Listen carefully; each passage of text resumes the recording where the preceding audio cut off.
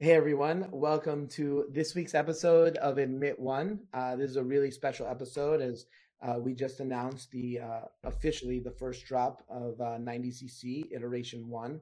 And today I have on the podcast a good friend of mine who I've gotten to know really closely over the last year and a half and worked alongside when we were running the Delphi Infinity Fund together, Jeremy Paris, who's still an associate at Delphi and also just somebody that I talk to a lot on bouncing ideas back and forth, and somebody I discussed with the formation of Admit One and 90cc, and thinking about the mechanics and how the distribution and all these things. So please welcome Jeremy Paris. So hey Jeremy, how you doing? Hey, G, thank you so much for the kind intro, man. Absolute honor to get to come on here and discuss this with you. Because as you said, over the last year and a half, from my perspective, being sort of outside of your core group, it's been really incredible to watch all these different pieces come together from the Infinity days and just from all the discussions and things we've looked at. It's been really cool to see it all come together in this really thoughtful, larger project. That is your passion project and something that is one of the coolest things I've personally seen. So super excited to be here and talk through it today with you, man. Awesome. Yeah, no, thank you for coming on. And I know a lot of people in the community have questions, so I'm hoping by you and I having this discussion, we can answer most of those questions and help shed some clarity on the mechanics, because I think, to me, one, the vision and the goal that I have, and also the mechanics of distribution and the gamification of the ecosystem, to me, is something that I'm really excited about. Yeah, I mean, there's a lot to unpack here, man. And I'm really excited to help you unpack it. But I think what I'm excited to get at as well is trying to peel back some of the layers, because every single step along the way, there's so many multiple layers. And I think a lot of them are easy to overlook, and not necessarily in a bad way. It's just there has been such a high touch that's gone into every single thing. I'm excited to help kind of peel back some of those layers, just so people could have an appreciation for everything that's been poured into this project, from the literal color of the stitching all the way down to why certain technology was used. Mhm. But I think maybe before we dive in, man, when I was kind of going through my process of thinking through this conversation, there was a few words I kept coming back to time and time again that I think might be useful to kind of outline and describe. So if it's cool with you, I'd like to kind of kick off with getting a couple words defined in your own in your own like viewpoint and words, if that's okay with you. Yeah, for sure. Cool, man. So first word being, in your own words, could be long, short, could be a story, however you want to approach it, is one that we've all heard and that is thrown around a lot in crypto. But I'd love to hear what it means to you, because I think it has a lot to do with this project at every single level. And that word is provenance. So, G, what does provenance mean to you, sir? Yeah, so to me, provenance is just, proof of origin, right? Proof of ownership. To me, it's something that I think, especially in the NFT space, we saw this really early on with art, right? Like, and you see this in the contemporary art market, right? Where when things resell, whether you can prove provenance determines its value, right? If something has questionable provenance, it trades at a significant discount. The same thing goes with a lot of luxury items, specifically the watch market, right? Where you can buy a watch with the certificate of authenticity and it's worth a certain amount, but if you buy it without that certificate of authenticity, you lose a lot of that value, right? Because you don't have the paperwork that guarantees it. And so to me, provenance is something that is super important anytime you want to be talking about a high value good, because if and when you decide to go and sell it at some point in the future, how does the buyer know that is real, right? And this is something that we see in pretty much all consumer markets, where if something can be easily replicated, it probably will be, right? And that's why we see a lot of fake merchandise out there that takes advantage of brand logos, and fakes that are sold to unknowing consumers, or maybe consumers know and they just want to be able to afford something that has the logo on it. So I think provenance is something that is super important. We've obviously seen it in art, in the NFT space already, And I just think, and this has been my thesis for a really long time, is that provenance will be coming to multiple different industries. And I always believe that luxury would be one of the first ones that it would come to next. Yeah, no, I would completely agree with all that and appreciate you defining that deeply, because I think it's just one of those words that, like metaverse, like so many of the other buzzwords that we hear in Web3, just gets thrown around too often without being thoroughly thought through, right? So I definitely appreciate the more eloquent elaboration there. Next word, sir, is validation. Now, that might be a bit of a strange one, but does anything come to mind when I say validation when it comes to 90cc? Just what you think the word means, or your definition? I guess when I think about validation is to me, I think what I look to do with 90cc is probably validate my thesis, right? Of provenance that I just described. Because to me, this is something that I think is super important. And I, as an end consumer, would love to see this. And I know now, the tech has existed for a while, but nobody's tied it together, from what I've seen, in a way that I plan on tying it together. So it's really just validating that thesis that hopefully, changes the way communities interact and, brands are built and interact with their communities. Yeah. And it's not only tying the tech together, right? It's sort of tying multiple different theses as you described, right? And it's tying, web 2, web 3, traditional, physical, digital, right? And to do that with a lot of provenance layered in is when you start to see something really special, which once again, just super excited to unpack here. Mhm. The next one is one that's I love the way you use it later on, and we'll get into. And I think what is once again super layered, but I'd love to hear your take on it. It's iteration. Yeah, I mean, I think to me, iteration is kind of it's just really a nod to the programming roots of crypto. And I taught myself how to code probably, like, I think 8 years ago at this point. Not I learned Python with one of those online courses. And I got good enough to write a script, but I remember, you always iterate, right? Like you're iterating through the code. And to me, it's like you're always working on things and going through things to make them better. And that to me is, like, I know right out of the gate, it can, whatever we do can always be better, right? And it's kind of like a work in process. And that to me is, why, iteration 1 is the first drop. And we're going to learn things from this and improve on it on iteration 2, and each, I think, drop will be building on the previous. See, it's super cool because hearing that, it's sort of like you approaching it from more of the digital realm. And when I was thinking of iteration, I was thinking about it more from the physical realm. But that's probably just because I'm like a cheesy weirdo. So like when I was thinking iteration, I was thinking like, that's at the heart of like evolution. And you kind of touched upon that, and like sort of being the phoenix, like being willing to take those lessons, and rise from the ashes in a certain kind of way. And yeah, it's really cool even there to see the digital and the physical sort of being meant even in a definition, so to say. Mhm. No, that's cool, man. And last one for you, and this is just everywhere in Admit One, in 90cc, in everything you do, and that is curation. Could you tell me a little bit more about that? Yeah, I mean, curation, I think, is really integral to the 90cc brand. And I think it's been integral in how I've operated in the space, right? I usually, when people come to me with possibilities for collaborations, possibilities to do something together, I usually say no, because even when the opportunity seems to be very lucrative, is because I curate everything to things that I like, right? And that's kind of the way I've been operating in the space since day one. I think there've been a couple things that I've done in the last few years that at the time may not have been super conventional, right? Including buying my CryptoPunk when I did and writing a thread about it. That later kind of became like, oh yeah, like I get that, right? I just didn't see it in that light before.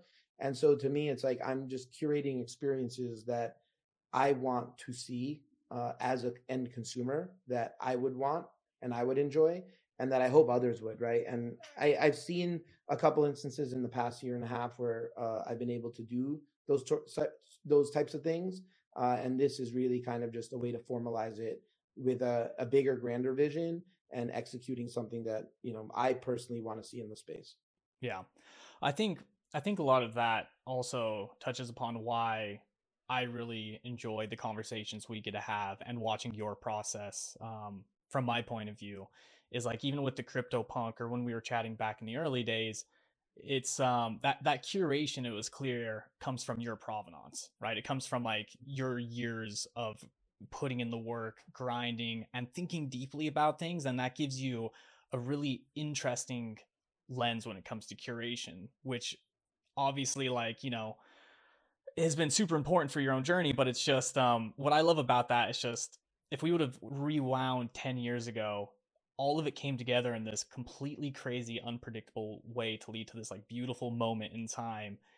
And through that curation is largely how I'd say, we got to this weird moment in time. So Mhm. really cool to hear, man. And if you don't mind, there's one word I would like to define before we move forward, and For sure. maybe more of a distinction than a clarification. But I also think this is important before we dive in, and that is the word value. Now, the reason I want to define value is because I would argue that value is an aggregation of everything that we just spoke about, right? It's aggregating and bringing together provenance, validation, potential, robustness, meaning, context. It's bringing together into your project or your idea or whatever the case may be. It's aggregating those things to increase its chance of staying around, like its staying power, whether that be an object, a thing, or an idea.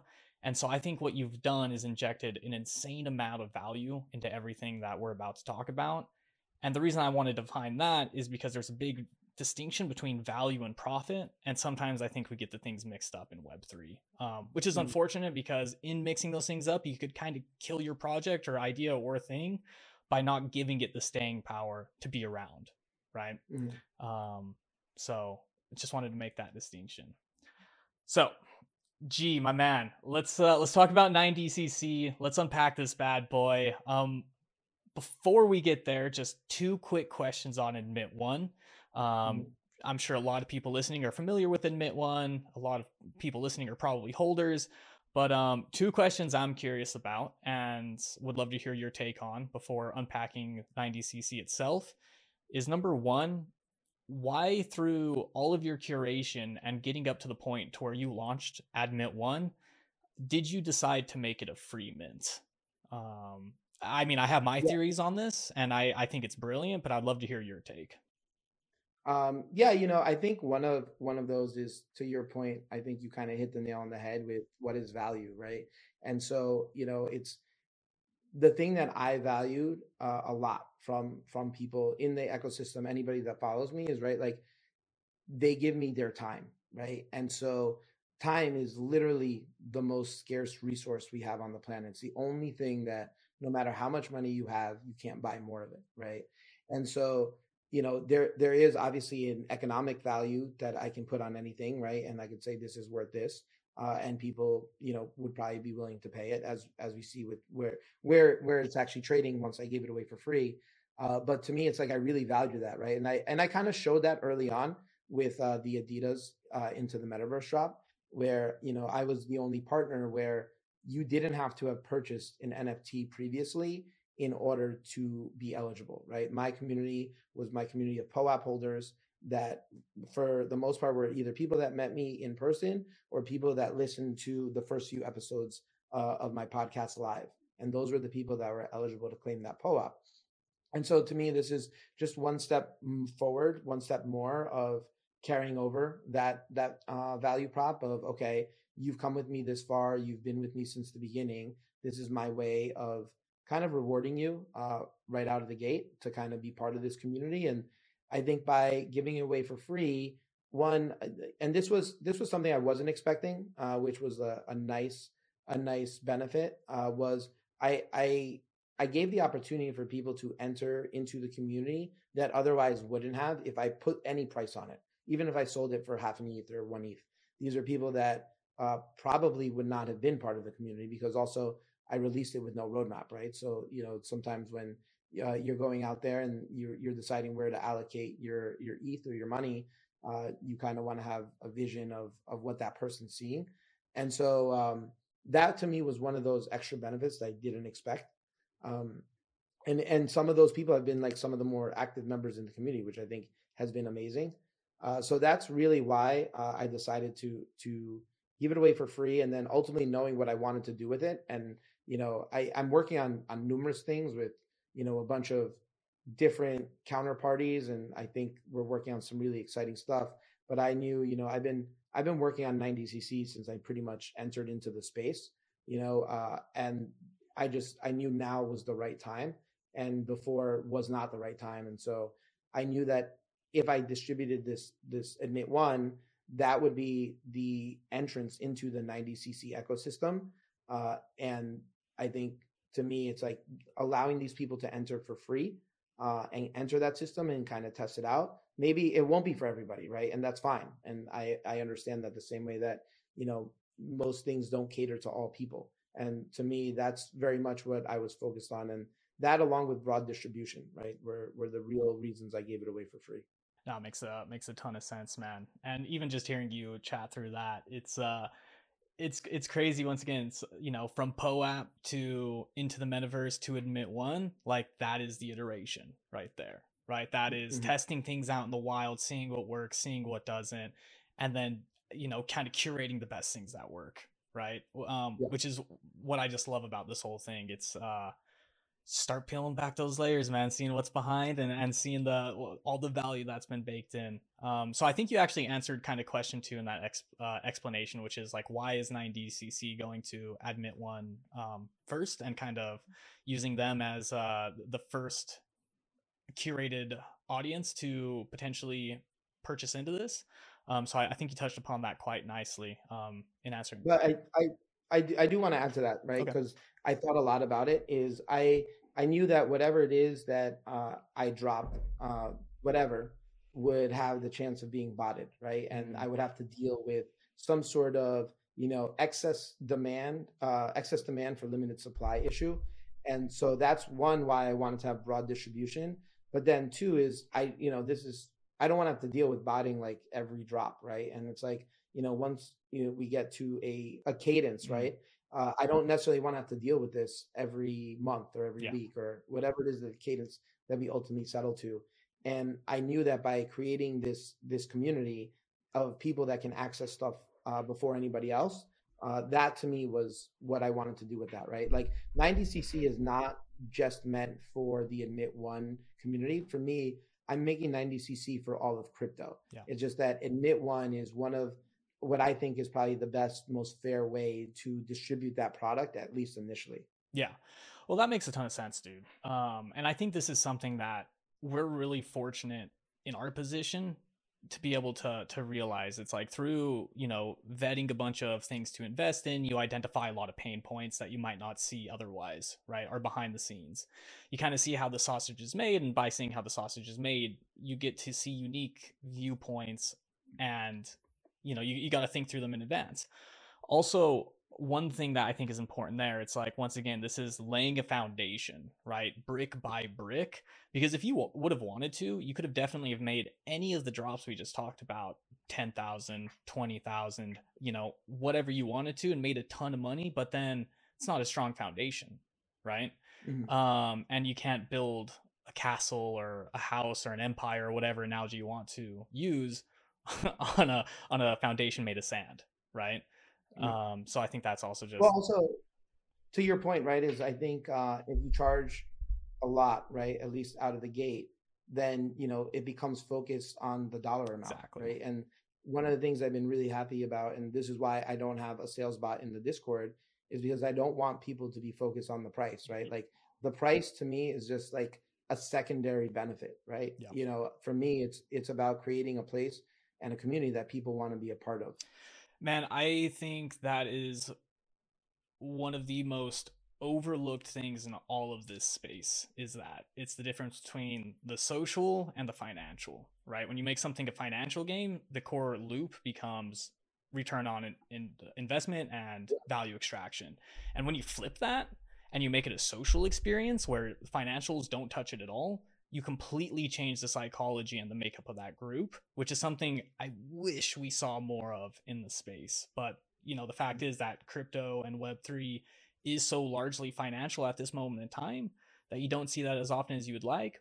But hopefully with something like what we're about to discuss, we'll start to see that shift, because you're demonstrating the power of a social tool. You're making social tools and social incentives, which is what I am the most bullish on when it comes to what's coming around the corner in crypto. So I love that you touch upon that, man. I just, it's so important.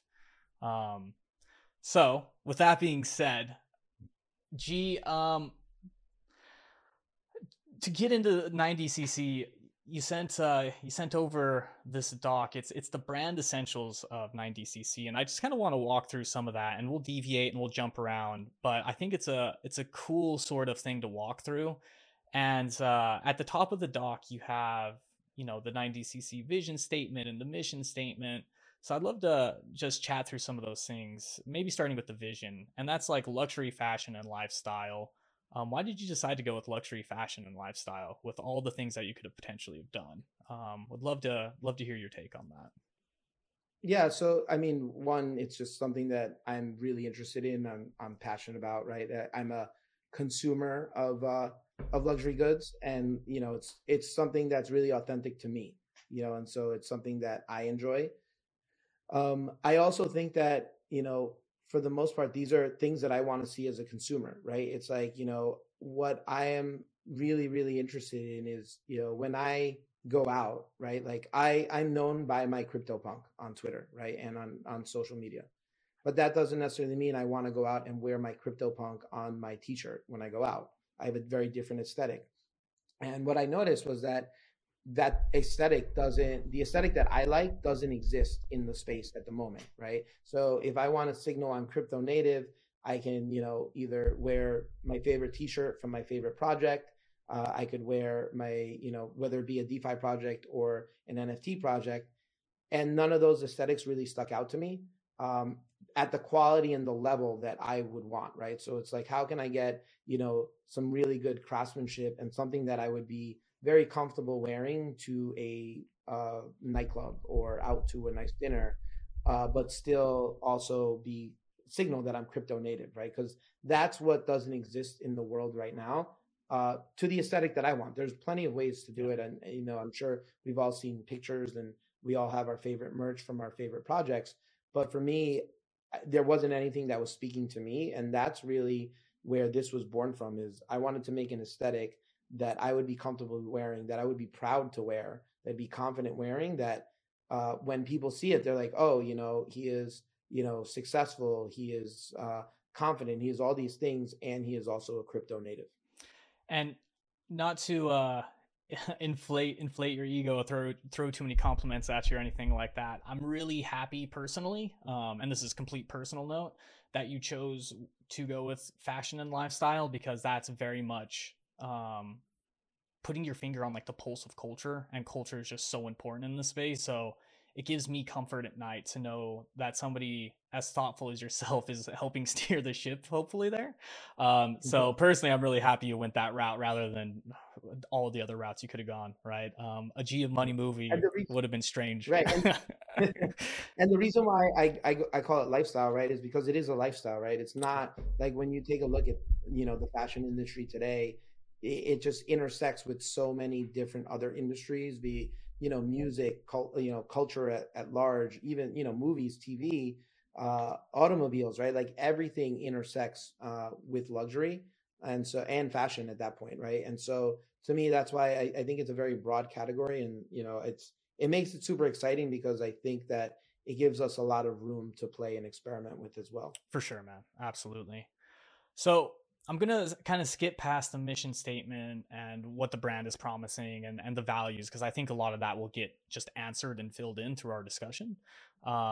So would love to talk about sort of the product and the tech before getting into the drop. First question, which I think, and once again, another one of those layered things where the more I thought about it, the more I loved it. And that is your decision to rebrand or pivot from the term digiphysical or whatever you wanted to call that before into networked product. So why the shift from digiphysical into networked product, and what does a networked product mean? Yeah, so I mean, I personally hate the term phygital, and I just it's not sexy. I don't like it at all. And I was having a conversation with somebody, and we somehow stumbled upon the term networked product, because that's basically what it is, right? We're putting a chip into a physical product, in essence, turning that product into something that is part of a bigger network, right? And I think that that's really what I think, because ultimately, what is a community, right? It is a network of people. So then what is, this t-shirt that people will be wearing is a network of people wearing that product. So it is a networked product. So, when we were discussing it, and we came up with it, it was like, holy shit, like that's incredible. Like, maybe it catches, maybe it doesn't, but I just think it's something that I like, because it kind of tells you exactly what it is. Even though it is a physical product, you are physically part of a network, of a greater network, right? Yeah. And then how does I think it leads to so many questions and so much opportunity of like, how do we increase that network? How does the network come together? How does the network interact with each other? And I think that these will be like really cool questions. And again, we're going to be learning along the way. I'm not sure. I know that not everything I do is going to be perfect, but we're definitely going to be learning from things and kind of making these experiences as awesome for the community as we possibly can. Well, what I love about that is you just like mentioned like questions, right? And what I love about the networked product is it's such a good first touch point into so many areas of Web3 in a really organic and sort of seamless way, because you get this sweet shirt that you identify with potentially because it's high fashion. I love high fashion. This is high fashion. And then you purchase it, and then you immediately start asking questions. What does 9DCC mean? How does this chip work? What other things are connected to this network? Like it opens up so many different rabbit holes that you could potentially fall down, and each one of them is a potential onboarding opportunity into Web3 more deeply if people want it, because something people talk a lot about in this space: how are we going to onboard the next billion people, or whatever the case may be.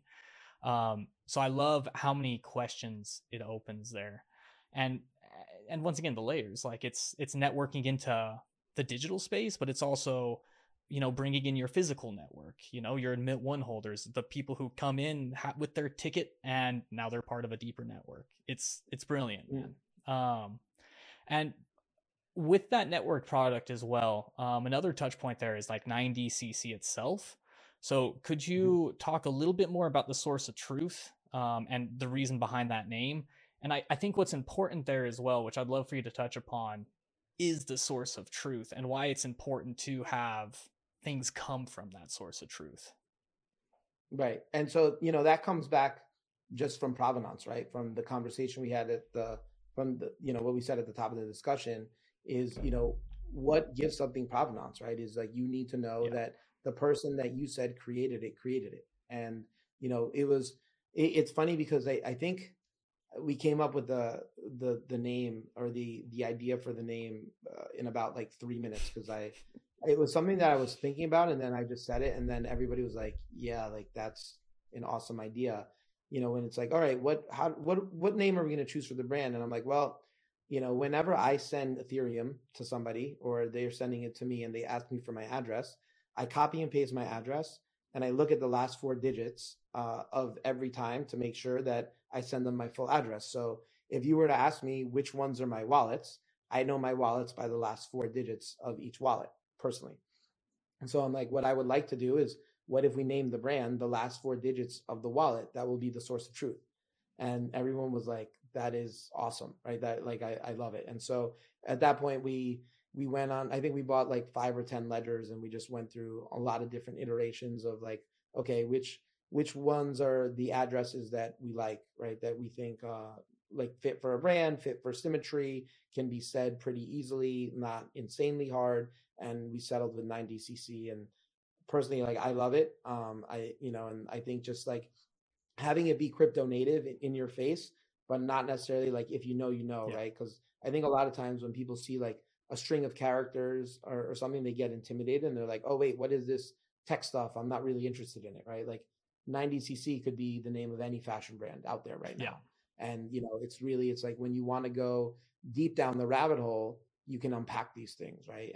And that's kind of like one of the things that like I'm really interested in for the community as a whole is like I want people to go as deep as they want and still be entertained, right? So it's like if you just want to be a casual member of the community, that's fine, right? But if you want to be a very involved member of the community, that's even better, right? But I want to give people that option to choose, not where it's like, oh, you need to be grinding in the Discord 24/7 in order to get stuff. Sure, if you want to do that option will be available, but also if you want to be a casual member and show your support, that option will also be available. Yeah. It's personally my favorite touch point as well into Web3, because when you dropped the first announcement, the first articles were coming out, it was really interesting to see in all the different places I saw it creep up. One of the first things that came up was like, what is 90C? Like, what does that even mean? And then as people started figuring it out, they're like, oh, that's really cool, right? And I think it adds to, going back to the brand essentials, like that air of mystique and sense of aspiration, right, that you described in the brand essentials. So it's my personal favorite touch point. One other question on the tech itself. So each garment has a chip in it, right? And what that enables is pool technology, and pool technology essentially says if you have the physical, you could scan a chip and you could pull the NFT into your wallet, right? Pretty straightforward, pretty simple. There's a lot of things we could get into there as far as security and all that stuff goes, but I don't want to go down that rabbit hole too deeply. Rather, I'm curious about what you mean when this is like a living, breathing product, right? So I'm wondering if you could maybe talk about some of, not the pool activation, but some of the push activation and what it means for this to be a living and breathing product, because that's never been done before. Like, this is totally new, right? Yeah. So, I think first off, I want to kind of spend a moment to talk about the pull tech, because to me, it was when the first time I talked to IYK, it was like a light bulb went off, because I had heard a lot of pitches linking physical to digital. And this is something I thought about a lot since literally since the Beeple Everyday drop on Nifty's back in December of 2020, because I remember when they made the announcement, they said there's going to be like a 6 or 8 week trading window, and then there's going to be a 6 or 8 week redemption window for the physical that would link the physical to the NFT. And I remember reaching out to customer support over there, and I was like, hey, like, I think you guys should like custody it, because if not, like, secondary sales are going to dry up. I was like, no, like, we're just going to deliver it, and people can trade their stuff afterwards. And I was like, all right, like, I'm like, I think there's going to be this massive use case here. And I thought that it was so massive that I actually spoke to a couple lawyers about potentially setting up some sort of centralized custodian that would, hold on to a physical product, issue an NFT, which would act as a voucher that can then be traded over and over again. And, after some initial discussions, I felt like there were like still, and this is back when like nobody in the world knew what an NFT was. So like when I was talking to attorneys, they were like, what? Like, what are you talking about? Like, and even when I described it to them, they still didn't understand. So I was like, all right, maybe now is not the moment. But it was something that I was always thinking about. And, throughout, all of 2021, I remember when I'd meet people that would tell me that they were linking physical to digital, I'd ask them to show me the implementation. And a lot of times the implementation worked very much like, I have this shirt, you have money, we make that exchange. I then need to go home and send you an NFT. And so to me, like, that doesn't scale, right? It's like that you're begging for the physical and digital to break apart. And like, and I firmly believe that I think at some point in the future, there's going to be a huge premium paid to physical and digital products that are linked together. So like Beeple Everydays that have the NFT and the actual physical will be worth way more than one of those broken apart. And so like, it's like, well, that I don't want to break that apart. Like, if I have the physical, I want the digital and physical to travel together. So, it was about, maybe 5 or 6 minutes into talking with IYK, I totally understood what they were saying. So like, I stopped them in the presentation. I was like, and I just started drilling them on questions. I'm like, well, what about this use case? And what about this edge case and this and that? And they had answers for all of them. And like, really it's as simple as like thinking about it just very differently, right? Is like, as long as you have the physical garment, so in that same interaction that we just had, right? I give you the shirt, you give me the money, you can then pull the NFT into your wallet whenever you want. You can do it 5 seconds after, you can do it, 5 years after, right? As long as you have physical possession of the shirt, you can pull it into your wallet. So to me, what does that mean? You have literally the certificate of authenticity traveling with the product physically at all times. So that if like somebody decides, oh, I just want to keep the digital, I don't want to keep the physical, and they cut out the NFC chip, then guess what? Your shirt is not worth as much, right? For the same reason that a watch is not worth as much without the paperwork. A handbag is not worth as much without the paperwork. And these are things that like, these are real world use cases that can be used, like implemented tomorrow, right? And so to me, that to me was like the light bulb moment where I was like, okay, now is the time, because I was waiting for somebody to give me a solution like this. Because again, as a consumer, this is something I want to see. I want to know if I'm spending, $10,000 on a watch, right? I want to make sure that this paperwork isn't counterfeit, right? I want to make sure that it exists on some immutable ledger. Lo and behold, we have that exact technology that exists through blockchain. Yeah. So to me, it's like, that to me was like one of the big breakthrough moments for me, where I'm like, okay, we can get this on a t-shirt to start, and like, the sky's the limit from there, because it's almost like proof of concept. And so that to me was super important, and is an integral part of the experience. Absolutely. One thing I would like to add there is tying it back to that source of truth as well, and why the source of truth is so important here. Because if you could look at your NFT or your chip, or scan that chip, and you're like, oh sweet, 9DCC, like you see those last 4 digits, that's your certificate of authenticity, right? Like, so that's why the 9DCC is so important. And also, like, look at the real world for examples here. Like, essentially that is Web3 digital StockX, right? Which is like already a super validated company that everybody knows about, but it just makes it that much more convenient, and is that much more counterfeit proof, which is really, really valuable in the luxury fashion business. But then even more, like, even to take that point even further, Jeremy, is like, you now take the onus, right, of like, let's say like in StockX, maybe they have, and I don't know how true this is, but maybe they have like some product that barely comes through, that maybe their verification experts have never seen. They need to then contact the manufacturer, right, the creator, to see, hey, how do you verify that this isn't counterfeit, right? And they go to them and they go back and forth. And so basically, like, the manufacturer needs to kind of put resources towards verification purposes, right? However big or small that is, depends on the volume, right? But all of a sudden, you're taking that burden of proof off of the manufacturer, because you have a digital certificate. To your point, is like, is this real? Scan it. Oh, yep. It comes from the wallet that is the source of truth.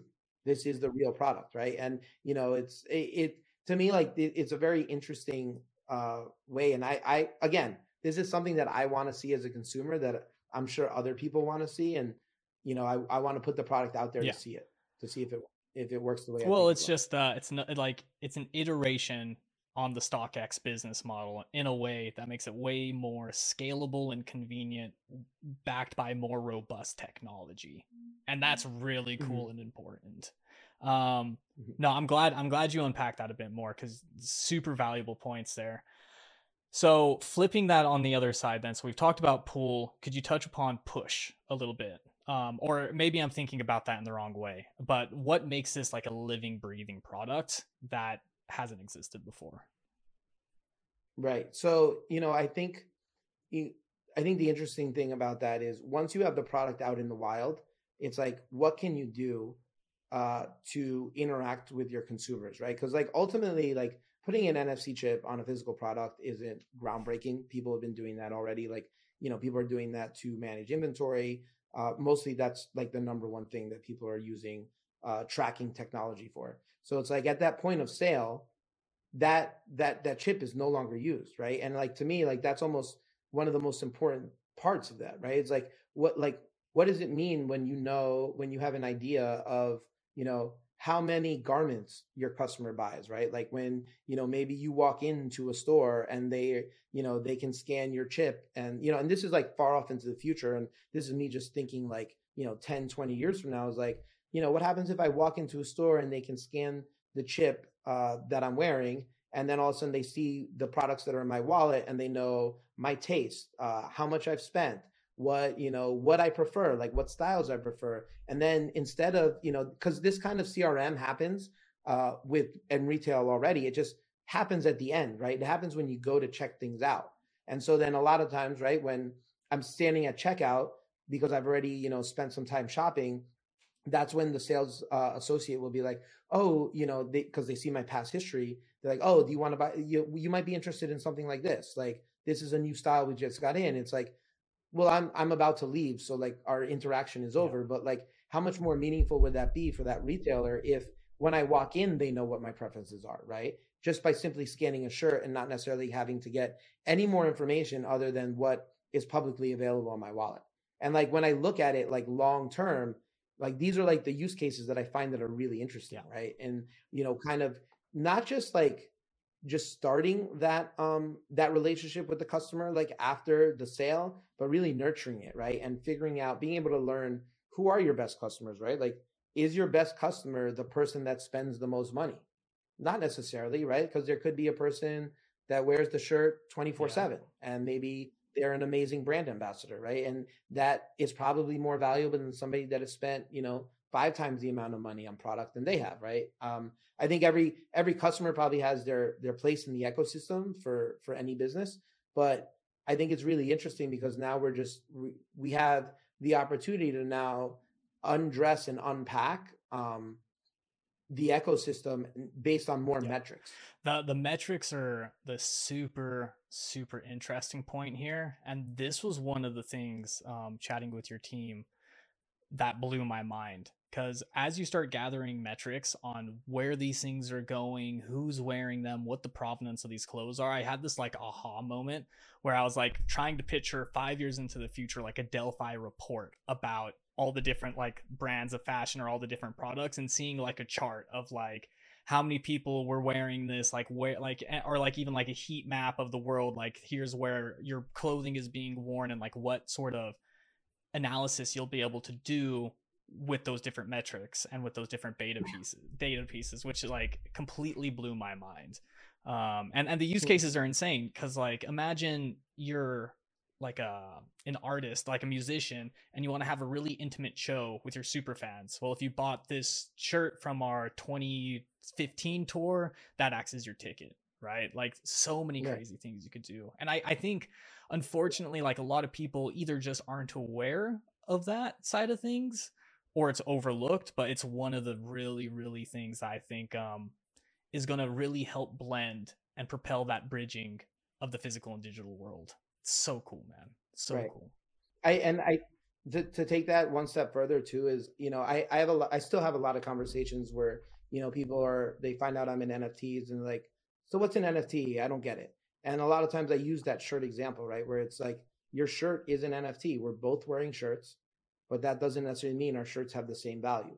That means they're non-fungible, right? And so it's like, now it's just doing that in a digital form. And it's just because you don't understand the form factor doesn't necessarily mean that it's stupid, right? Because we live in a non-fungible world. That is what the living, breathing world is. Yeah. A world of non-fungibility. And so to me, it's like what I think that this does too is it's kind of reinforces that concept and just says, yes, your shirt is linked to an NFT because your shirt is something that is not fungible. Yeah, absolutely, man. Now, before getting into the lookbook and the last little bit of this, there's one comment, not so much a question, but you could respond to it if you like. And that is, I also really appreciate that you separated 9DCC from the gmoney brand and made it its own thing, so that this can live on without you, so that it's not associated with you necessarily, and so that you could do different interesting things, be more flexible with it. And I think that might be a confusing point to some people, but I think if you look at it from like a business standpoint and a strategy standpoint and just helping to onboard people, because if somebody sees like the gmoney brand, like the first question is like, who's gmoney, right? But if you see 9DCC, you're like, it opens up that line of questioning. It opens up those rabbit holes. Right. So I really appreciated the decision there. I don't know if you want to respond to that or add any more color before we dive in. Yeah. Yeah, no, and that was a very, something I thought a lot about, right? Is because also, you know, G Money, the crypto punk ape, it only, there could only be a certain number of people, the global population that would be interested in that, right?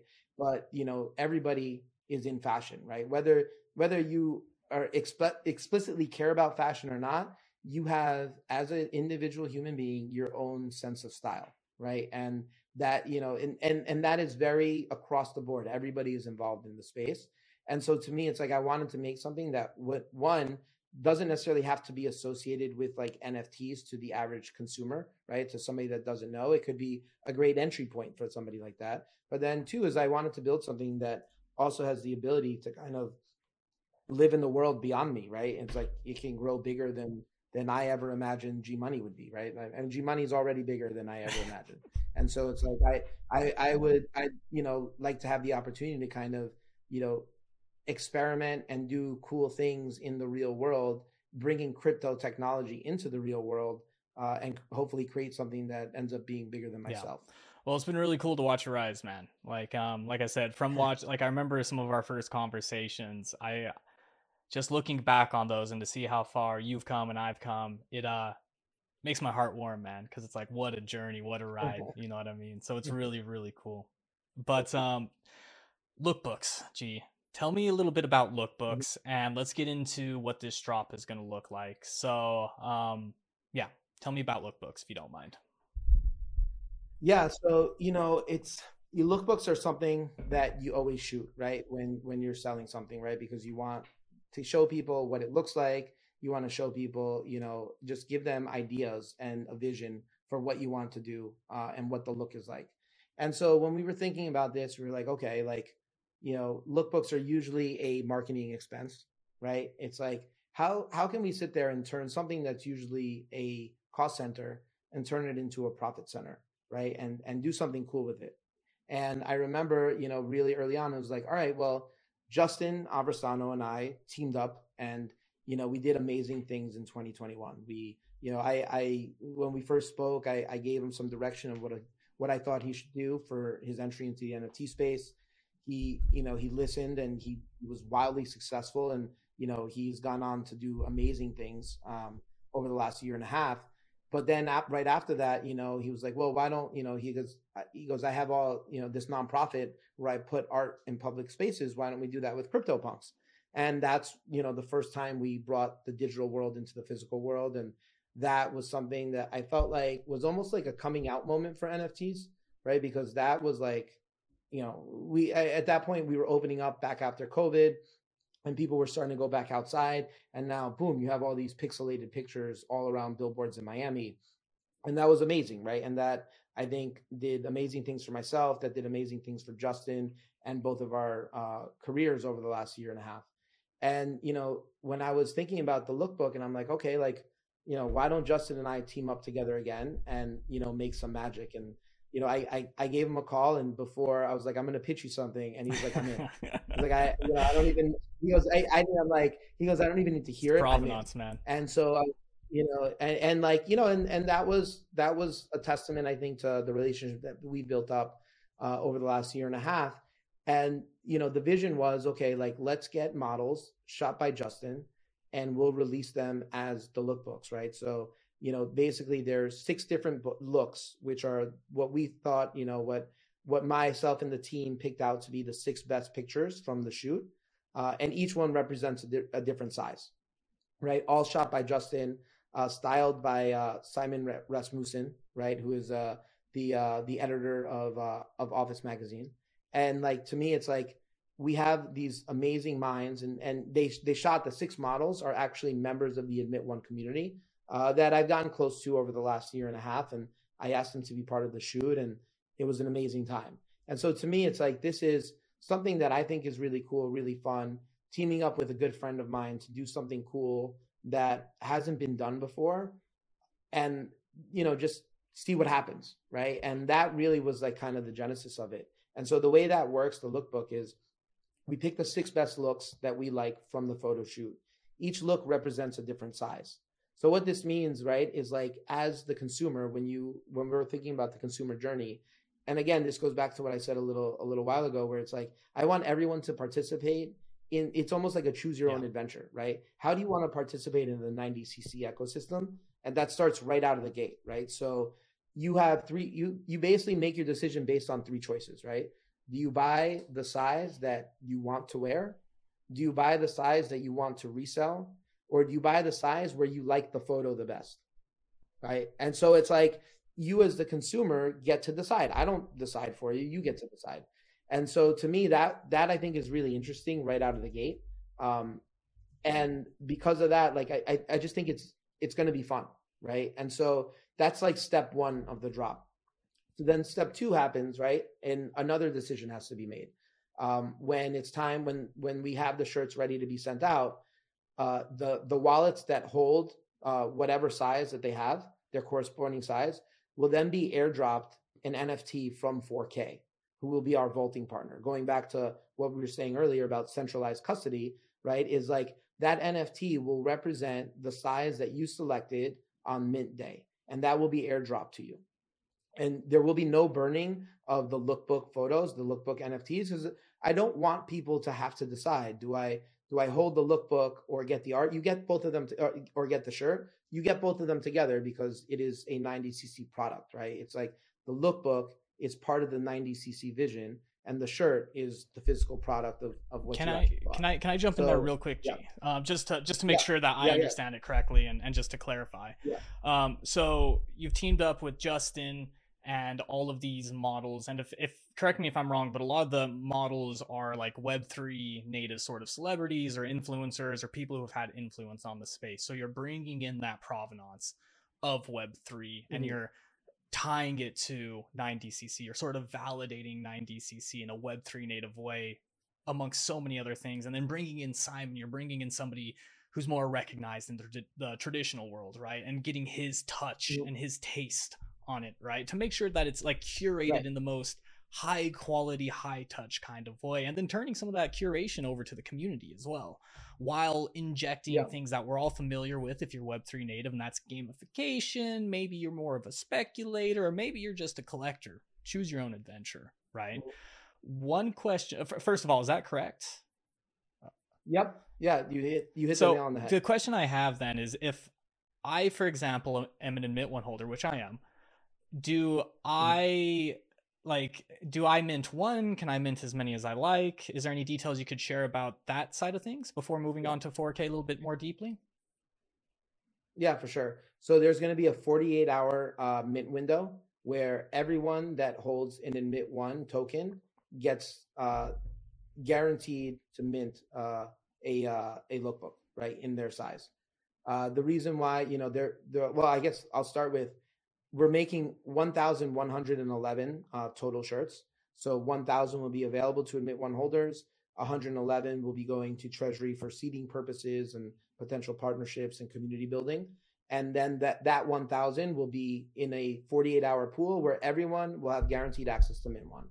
Whatever doesn't get minted in that 48-hour period will then go through, like, let's call it phase 2 of the mint, where any admit one holder can mint as many as they like, up to 10 per transaction.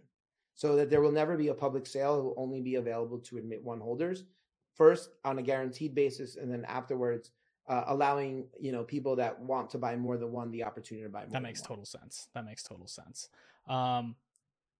Okay, so you have your NFT, you have your actual piece of art, and it's a piece of art because of the way it was curated and set up, super high touch. Because I mean, I've seen some of the pictures, they're beautiful, man. And by having the provenance of the Web 2 and the Web 3 sort of tastemakers, as well as yourself and the models, you have something that I would argue holds value, going back to the original definition, in and of itself. And so you then decouple the physical product from the NFT, and then you attach it to the 4K voucher. And then what happens from there? So the 4K voucher is basically just the bearer instrument, right? That represents your t-shirt in a physical vault, right? So once you get the 4K voucher airdrop to the wallet that has the lookbook NFT in it, you then have a choice. You can keep it vaulted, or you can take physical delivery, right? If you take physical delivery, you go to the 4K website, you enter in your information, and they mail you the product, right? To me, that's where the second decision is made, right? Because you see a lot of times, and you see this a lot in sneaker culture, where people will buy a pair of sneakers, and I did it myself. I currently have 2 pairs of sneakers of Air Force One Louis Vuittons that I bought at auction at Sotheby's that I have vaulted in, in 4K, and I have the NFTs sitting in my wallet. And so, you see that in the real world already, right? Where people will buy sneakers and they'll put them in their closet or on display. They never wear them. That's great. It's awesome if you want to look at it, but if you want, the day you want to go sell them, it's kind of cumbersome, right? Because it's like you have to, ship them to StockX or GOAT or somebody along those lines. They verify it. They take their cut. It takes you probably a couple of weeks to get paid. Whereas if you had this physical product stored in a storage facility that, verified condition that it's in, you now have 24-hour access to liquid markets around the globe, right? And so to me, that's super interesting, right? And so I think as a consumer, you have the choice to keep it vaulted and have that liquidity, or you have the choice to take delivery of it and wear it, right? And now the question becomes well, what's the value prop of doing each, right? Because I'm personally not making t-shirts so that they can sit in a vault somewhere in, a Freeport or wherever they're being held. So I think the decision that ultimately collectors will have to make is you keep it in a vault, keep it in mint condition.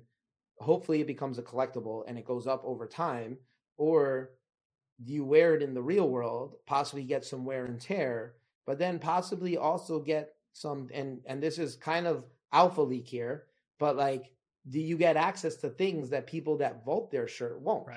Right. And what does that look like? And then you need to make that decision of which do you think, has a better payoff for you or for the things that you're trying to accomplish as a member in the ecosystem. Also, I hadn't realized this because I've thought through that, but in bringing it out and putting some wear and tear on it, it's like when you see old 80s like Metallica shirts, right? Like it almost makes them cooler that they have that provenance. And unless you take out that shirt, like how are you going to build provenance into the physical side? Like you could build it into the digital side by like circulating it around, and maybe I sold mine to UG and then you sold yours to blah blah blah. But like in a future where those metrics and that data is important, what's going to be more valuable, the NFT that's in mint condition or the shirt that's been to all these different concerts and crypto events, and this was the shirt in this picture with G because he scanned it, like I don't know, but it's really interesting to try to think through. It's funny because last weekend I went to Travis Scott. I was in London and Travis Scott played at the O2 Arena, and like first off, like the way he commands the crowd, I think is incredible. I don't think I've ever seen anything like that in my life. But one of the things he did, he was wearing a jacket, and at one point he takes the jacket off and he gives it to a fan in the audience, right?